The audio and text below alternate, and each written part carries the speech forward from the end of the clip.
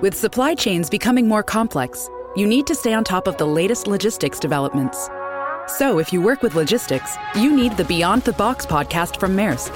It's the easy way to keep up to date with everything from digital disruption in logistics to the need for supply chain resilience in today's market. Find out more and keep ahead of the game with the Beyond the Box podcast on logistics insights at maersk.com/insights. It was amazing. Like, people were here to see me, just for me.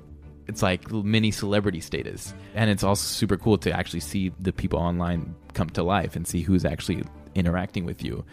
But still, it's just crazy that they're here and they want to take a picture with me. And some people like brought me small gifts and stuff. So it wasn't just a hobby. I built it with a purpose, with a vision. This is Finding Founders, a podcast showcasing the vibrant entrepreneurial spirit of Los Angeles and our journey to find the founders responsible. I'm Samuel Donner, and today on the show, we talk to Markian Benhamou, a social media influencer with over 5 million followers across Facebook, YouTube, and Instagram. It's hard to put these numbers into context, so I want to play a short clip from when Markian visited the Philippines. Hi, my name is Markian, and I have just arrived in the... Okay, so he gave 24 hours notice for this meetup, and this was the response. Hundreds of people showed up for this guy. I literally saw this video 10 minutes before recording this and was like, I have to put this in. And I'm surprised because Markian in person is kind of reserved. When I first met Markian at USC through UCLA's Entrepreneurship Club, he seemed like a nice, hardworking guy. But I would have never expected that he had such a serious following. But he does have a serious following. And he's serious about the business of being an influencer. Where most people see influencers as frivolous, Markian sees them as entrepreneurs that can transform personal brands into businesses. Influencer marketing, which started as a $1.7 billion industry in 2016, is projected to grow to $6.5 billion this year alone. And by 2025, experts predict that it will balloon to a massive $26.4 billion industry. I was fascinated and excited to take a dive into the life of one of those influencers. But to understand where Markian is today, we have to go back to where it all started.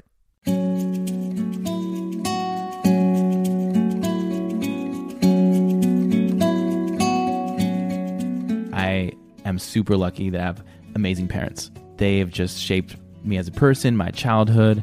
We were fortunate enough to live in several places, to travel around the world. I lived my first 7 years in Russia, which I probably don't remember much because I was 7 when I left. The family that Markian grew up in had a profound influence on him.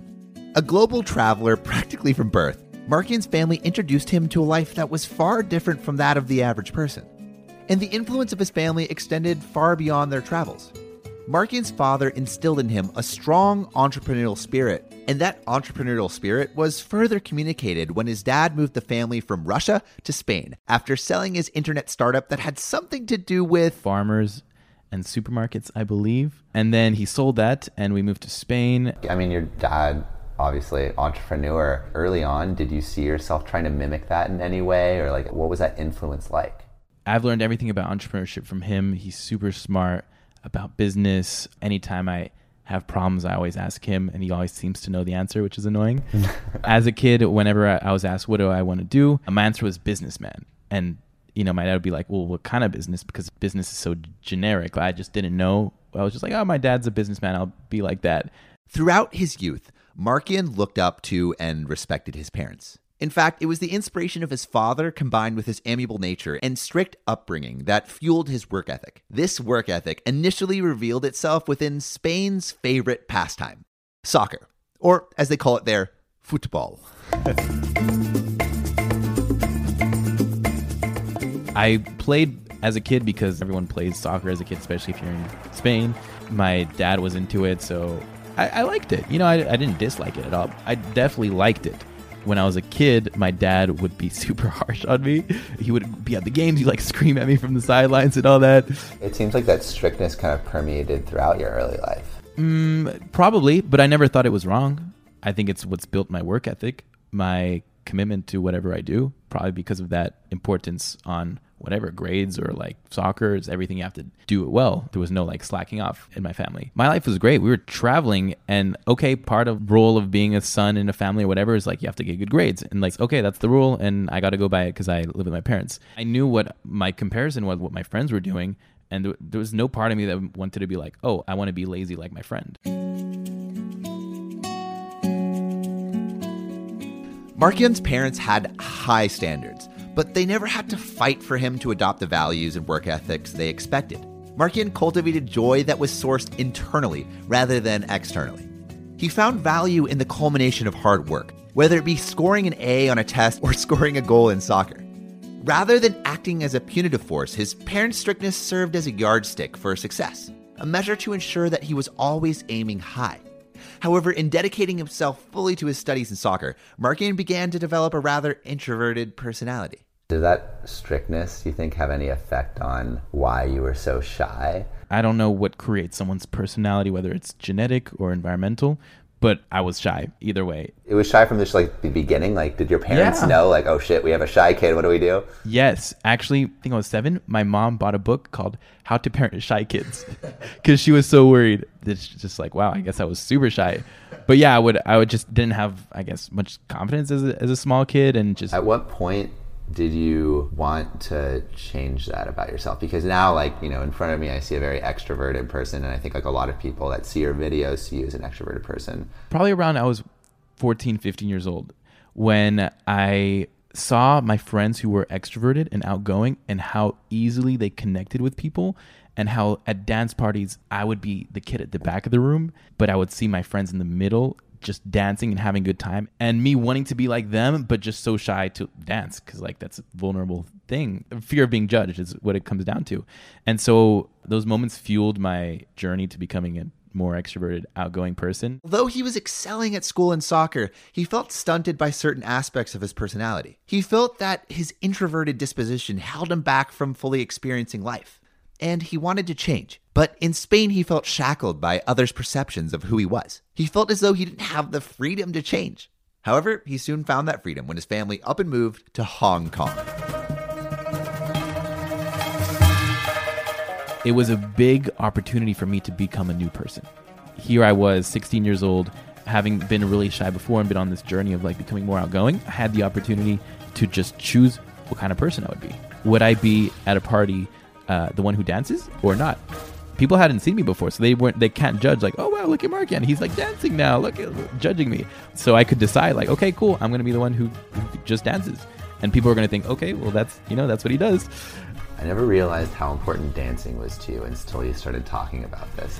It seems like so much of your pursuit of extroversion centers around this scenario of you choosing to dance. And like, I mean, I've been seeing all these dance videos on like your Instagram, and like you wanting to really explore this in the past like couple years. Why was dancing so big? Like why is that the ultimate expression of extroversion to you? Because dancing is something that brings so much joy and happiness innately as humans to just let go and express yourself, but is so hard to do because of such a high fear of judgment. So it brings so much joy, but it's so hard to do because of the obstacles. And making that transition is super hard because dancing is such a vulnerable thing. Yeah, it's super vulnerable. But we all want to do it because it just feels so good. It just makes us happy, but it's so hard. Mark-Hyun realized that dance was the ultimate expression of extroversion. This epiphany also served as a goal. And now he just needed to take the necessary steps to reach that goal. With his sights set, Mark-Hyun applied one of his key strengths, a knack for observation, to understand the makings of an extrovert.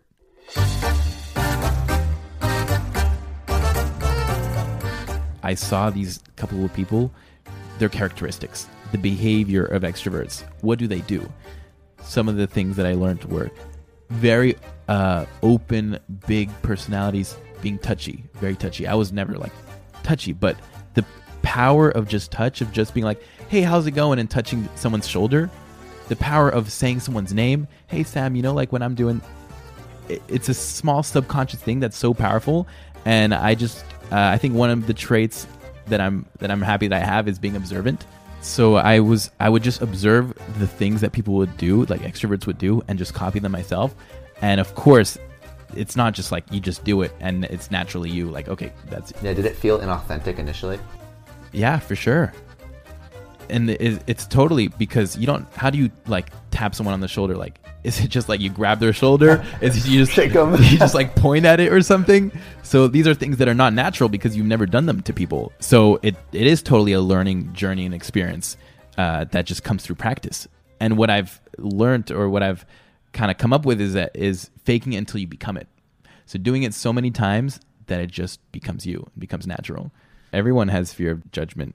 And the goal is just to be so self-confident that you just reduce that fear. Judgment is other people putting their ideas of who you are on you. So like, what did you fear people labeling you as? I don't know particularly. Maybe just, I think it's when you're a kid or just growing up, you don't have the maturity or self-confidence to know who you are. So I think it's just, you just want to fit in, you know, whether it's making friends at school, you never want to be like the weird kid. Now it's fine because that's cool to be the weird kid, or being yourself is like the best thing you can do. But when you're a kid in a classroom and like you don't have any friends, it's probably not fun. So I think it's just wanting to fit in and just have friends and stuff like that. I think that's generally maybe what fear people have.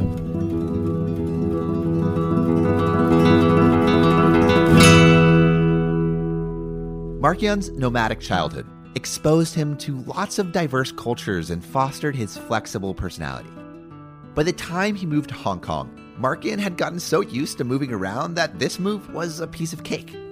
In making this adjustment, Mark-Yeon learned to make temporary friendships and became very independent for his age.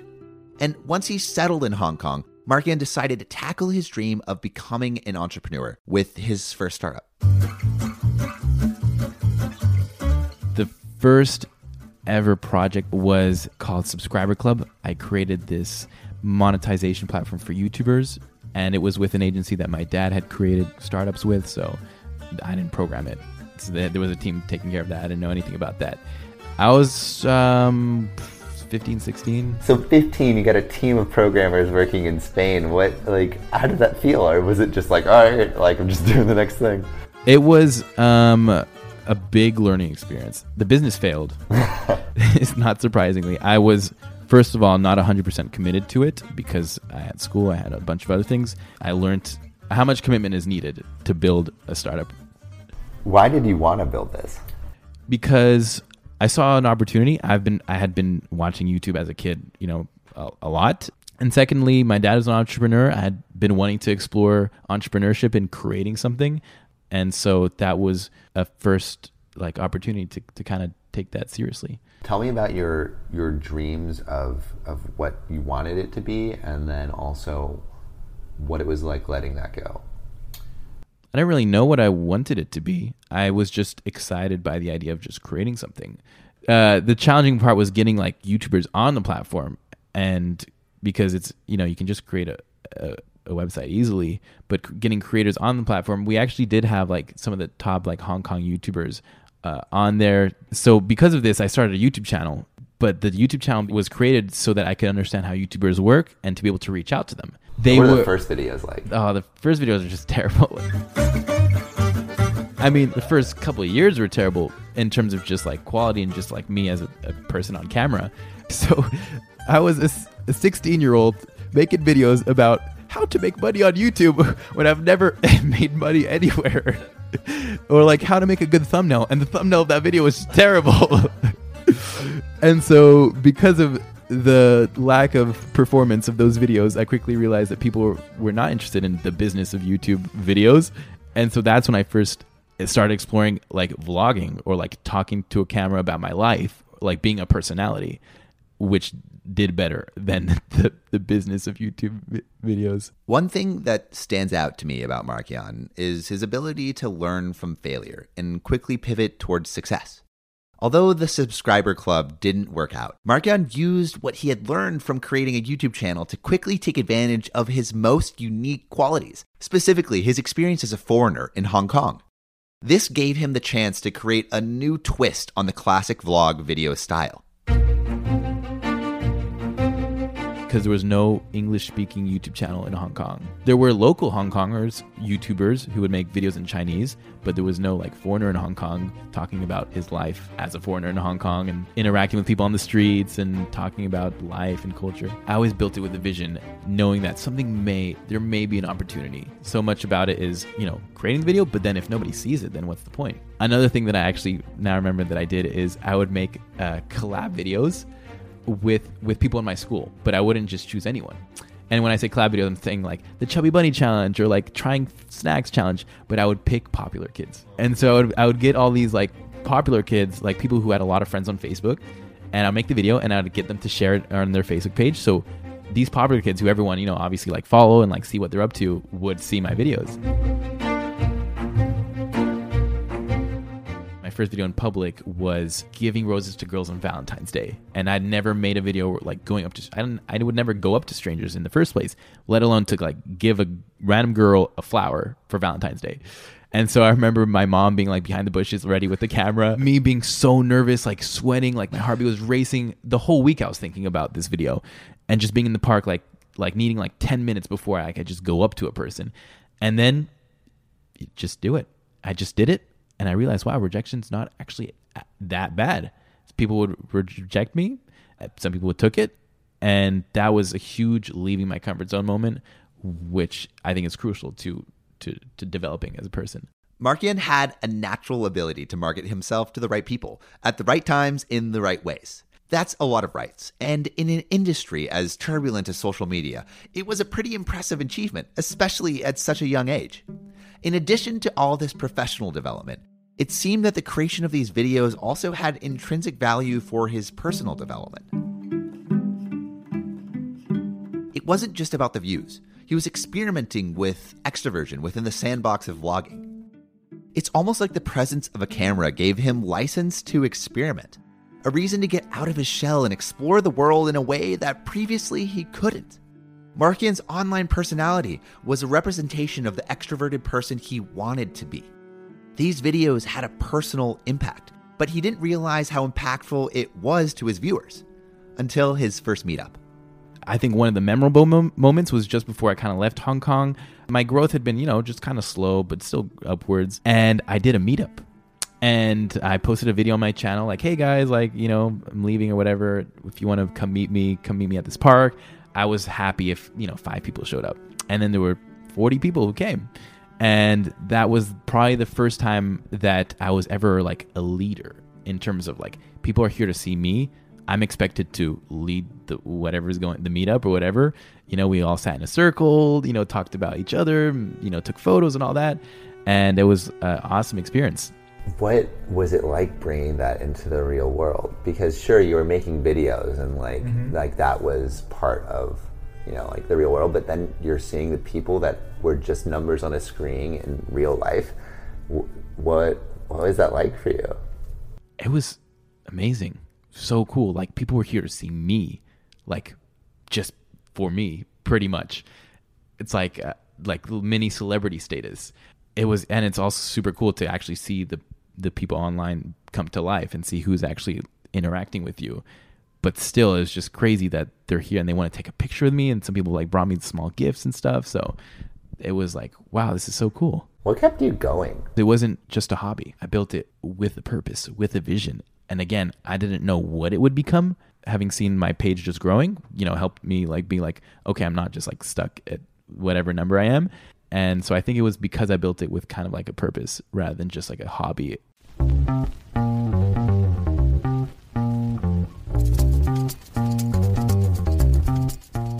Mark-Yan was gaining popularity within Hong Kong, but eventually he had to head to college.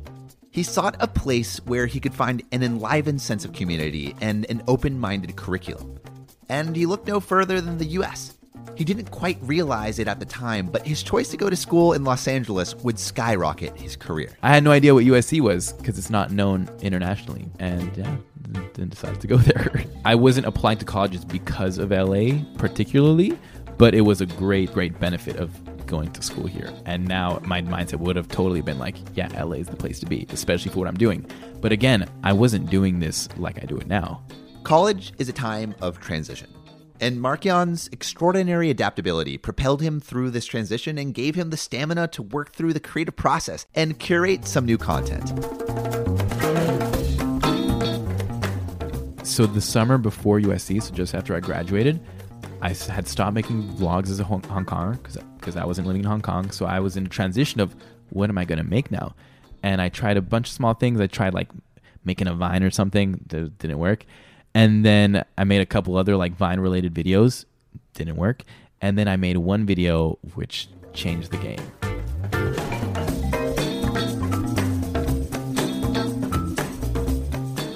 And it was called What It's Like to Have a Sister. It was a comedy skit, and it had like 100 million views, blew up my page, my Facebook page, from 50,000 to about 300,000 in a month. And that was my sign to be like, well, I guess I'm making comedy skits. And the reason why I was a little different from the Vines was I made list format videos, meaning it wasn't just like one scene of What It's Like to Have a Sister. It was like 4 or 5 scenes in a 1-minute video, super relatable, super shareable. And that started my journey of comedy skits. When I started USC, that was the new type of content I was making. That 100 million views is insane. Yeah. What was it like seeing those numbers rise and rise and rise? Mama, we made it. It was crazy. It was so like satisfying because it wasn't something that happened in the first month of making videos. It was 2.5 years into it. And finally it was like, wow, like now it's time for fast growth, not just like slow growth, like 1,000 followers a month or something. Now it's like fast growth guided me to making comedies because it's like, okay, cool. This works. And this is what I'm going to be doing right now. And so I saw something that worked and just kept going with it. While this success was incredible, it didn't mean that the business was successful. Mark-Jan viewed what he was doing as an entrepreneurial endeavor. As such, he needed to ensure simultaneous growth in his following and his ability to monetize that following. Mark-Jan sits at the intersection between creativity and business, and he has to emphasize business, but also fuel his creative side. I've never made videos that have made me unhappy so that they do well, kind of thing. Meaning I wouldn't make a type of video that I would hate to do, but it does really well. I've always treated it like a business, so that's always kind of come first because it is a business and that's how you need to treat it if you want it to be successful. There was always heavy reliance on views, on subscribers. Like that was never something that I would have not been paid attention to. I was always paying attention to that, but I was making the video, so I was also the creative side. So it's doing both and always just like staying on track, on like focused on, you know, what's the purpose or like what's the goal. And for me, it was just keep making sure it grows. One big point is I was still making $0. So we didn't make it that big. The only like validation you could say is like social proof. Like now after that video posted, I had like random messages from old friends like, hey, how's it going? I saw your video. So I was still like a normal kid. Like I'm still going to university. I wasn't, again, wasn't making any money. So reaching out to brands, I would do that. Even in Hong Kong, when I had 10,000 followers, I'd reach out to brands. I would do sponsored videos. I would reach out to like a trampoline company and be like, hey, I'll make a video for like $50 or $100. So yeah, from the beginning, I was finding opportunities to make money, but it wasn't like enough to live off of it by any means. Brand deals were the only way that I would monetize because Facebook didn't have ad revenue back then. Ad revenue and brand deals are probably the main source of income for influencers. That's the business model. All goes back to how many followers you have, how many views you get. So that's the model, which has its flaws. I would do small brand deals. Facebook, you would expect like, I have like 500,000 followers now. Like I would getting lots of brand deals, but reality is not, because Facebook marketing for brands isn't super big.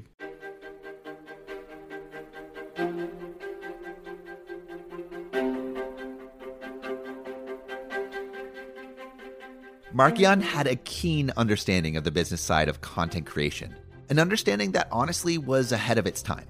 But his piecemeal approach to monetization through individually sponsored videos only ensured a pretty inconsistent revenue stream. But more opportunity was around the corner. And so when did more things come? When Facebook started monetizing with ad revenue. The business was starting to make more money. I was starting to put less importance on brands because it was more unpredictable. And then it was making enough for me to basically like sustain myself as a living. I decided to become a part-time student. How is it managing doing all this video work and being a student? It was hard. And that's the reason why I dropped out, is because school was hindering my business. Freshman year, I did school. I was making videos here and there, but then summer came around and I made a video every day of July 2017. And my page just grew so fast. I had incredible growth. And then classes came back around and everything just dipped. It just slowed down immensely. And that's when I realized, like, school's taking away from this opportunity. So I got to choose one or the other. And the opportunity for social media is now, because if I wait until 2-3 years after I graduate, it won't be there anymore. That's when I decided to be a part-time student for one semester and then eventually just leave. Were your parents like concerned at all? No, that's why. My parents actually encouraged me to leave, almost. They were totally okay with it, and it wasn't a hard decision.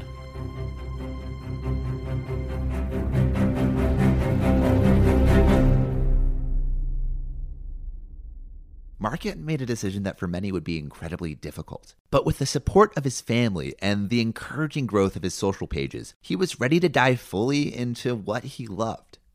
This split from the academic world allowed Markian to go into full production mode, dedicating every waking moment to bettering his craft as an influencer and entrepreneur. It was really this moment of clarity that enabled him to go from a kid making some successful videos into someone making a living as an influencer. But that title of influencer also carries a bit of baggage. I remember seeing in one of your videos, you said you prefer being called a creator and not an influencer. What kind of like baggage comes with being called an influencer? I mean, I think Instagram, like influencers, I don't know why it's Instagram specifically, but they've kind of built this small stereotype of influencers, calling themselves influencers. Like, I don't know, maybe it's like entitled or something. So you'll find that a lot of creators might just call themselves creators, but in an industry or professional setting, like my title is along the lines of like influencer, but maybe not necessarily what I would call myself. Do you see people treating you differently when they know? Because like I feel like one of the most recognizable forms of social currency today is social media. True. So, and you have a lot of it. So do you see people treating you differently because of that? Maybe in small ways, like more curiosity about me when they find out. A lot of times they wouldn't find out because it's not something that I would just bring up. Why don't you bring it up? Because one, not necessary to bring up. Like, why would I just be like, oh, by the way, I have this many millions of followers. And then if they want to check it out for themselves, then they'll find it. And actually a response that I get a lot is like, they might like look at it after and be like, wow, Markian, like I never would have expected, or like, why you never share that, or like, you're so humble, or something like that. Because it's weird, because like the whole thing about growth is like the most eyes on yourself as possible, yet like you're like saying like no, like you want to be in as many eyes as possible in like the social world, but like in the real world you're like, oh, like, you know, who cares? True. That's only because if I were to tell one person how many followers I have or what I do, probably wouldn't change much. But if I have a meeting with, I don't know, Gary Vee, and I'm going to bring up how many followers I have because that's validation or proof or whatever, credit. Or do you think there's a difference between your on-camera persona and yours, like you, Markian, in real life? And like, what's the biggest difference? Yeah. So in my comedy skits, I play generally, it's a lot of improv acting, which is fun. And so I play very over the top. I guess that's the type of acting that I do. And in real life, I would say I'm more like introverted. Are people surprised when they meet you? Like, do you feel like any pressure to be that on-camera person? I don't know. I think because they know it's acting, meaning I'm not vlogging in my comedy skits. So it's not like, wow, when you talk in real life, it's different when you talk in a video because I'm clearly like acting in it. Markian is clearly not creating his content for the clout. He finds an innate sense of joy from inventing new creative concepts. I'd like to point out something interesting that Markian glosses over. A lot of vloggers display an exaggerated version of themselves, and when you meet them in person, they seem subdued. I believe this is because vlogs are supposed to be displaying reality, and yet that's just not true because you can't cherry-pick reality, and that's exactly what a vlog does.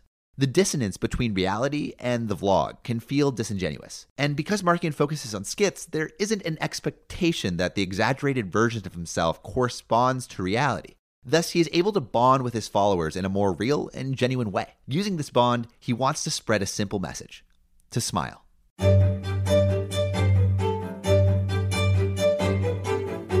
So my theme with all my videos, like you said, is making people smile and having a super positive message.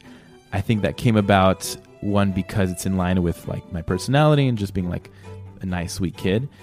Secondly, I needed to find some sort of positioning, like or a purpose. What do my videos stand for? And I think that's the trait of successful creators, is they have a strong purpose. The reason why I wanted smiling to be my thing is, first of all, I realized the power of smiling, and a smile is the easiest, fastest way to break down barriers. And partly it's something that I learned through my introvert to extrovert kind of journey. And I think it's just a message that's super needed nowadays, especially with how negative social media is. So I think all around it's just a great message that I've really enjoyed to spread and share with others. But I have like 10 in my drawer, and that's all I wear pretty much. Mark-Yan uses the message of keep smiling as a positive light within a platform clouded by negativity.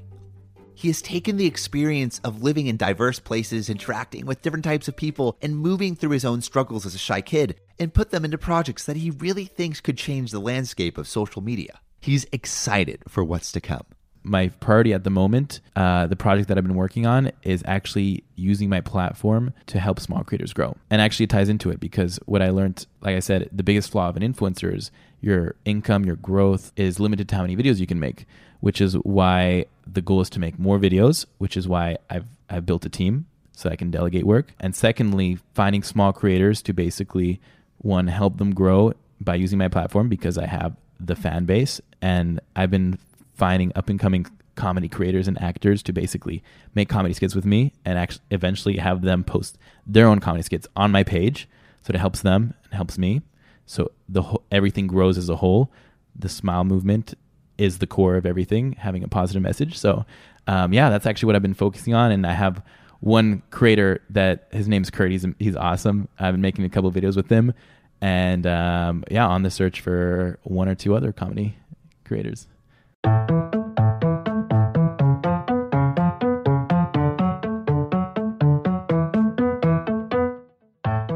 Mark-Yan is young and hungry. He is full of not only tangible ideas and goals, but also insane stamina and determination. He's been doing this nonstop for the past 5 years. Also, it was encouraging to see that his next goal wasn't revolving around himself, but instead he was focused on uplifting young creators. So we were curious to see what advice he has for those young creators and entrepreneurs. I think just being kind.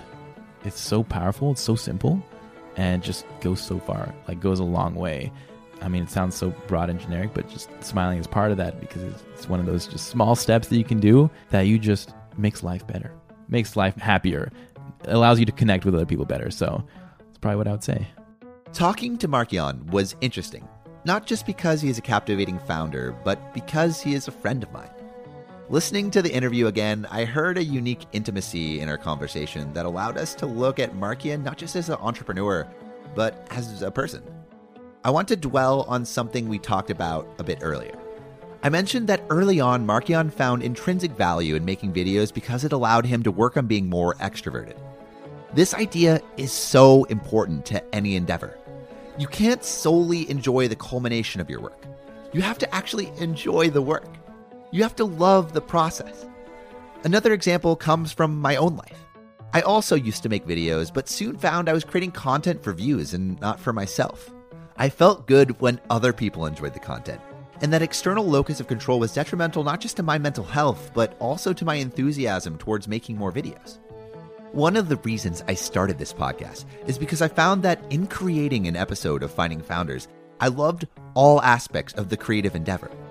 I loved interviewing entrepreneurs because I could directly learn from their experience. I loved editing down the sequences because I could mull over their advice in life even more. I loved writing the script because I could analyze, reflect, and incorporate the advice and message of that entrepreneur. Suddenly, all aspects of the creative process were intrinsically enjoyable, and the fact that other people liked it and it was viewed and lauded was just the icing on the cake. Loving the process is what has kept me going, and I'm excited for it to continue. So I have some advice for you. Don't gruel through the process. Find a way to enjoy it. Try to enjoy it. Sometimes you have to completely change what you're doing, but often you just have to shift your perspective to one of an eager student. Mark-Yan's story reminded me of all this, and I'm grateful. Thanks.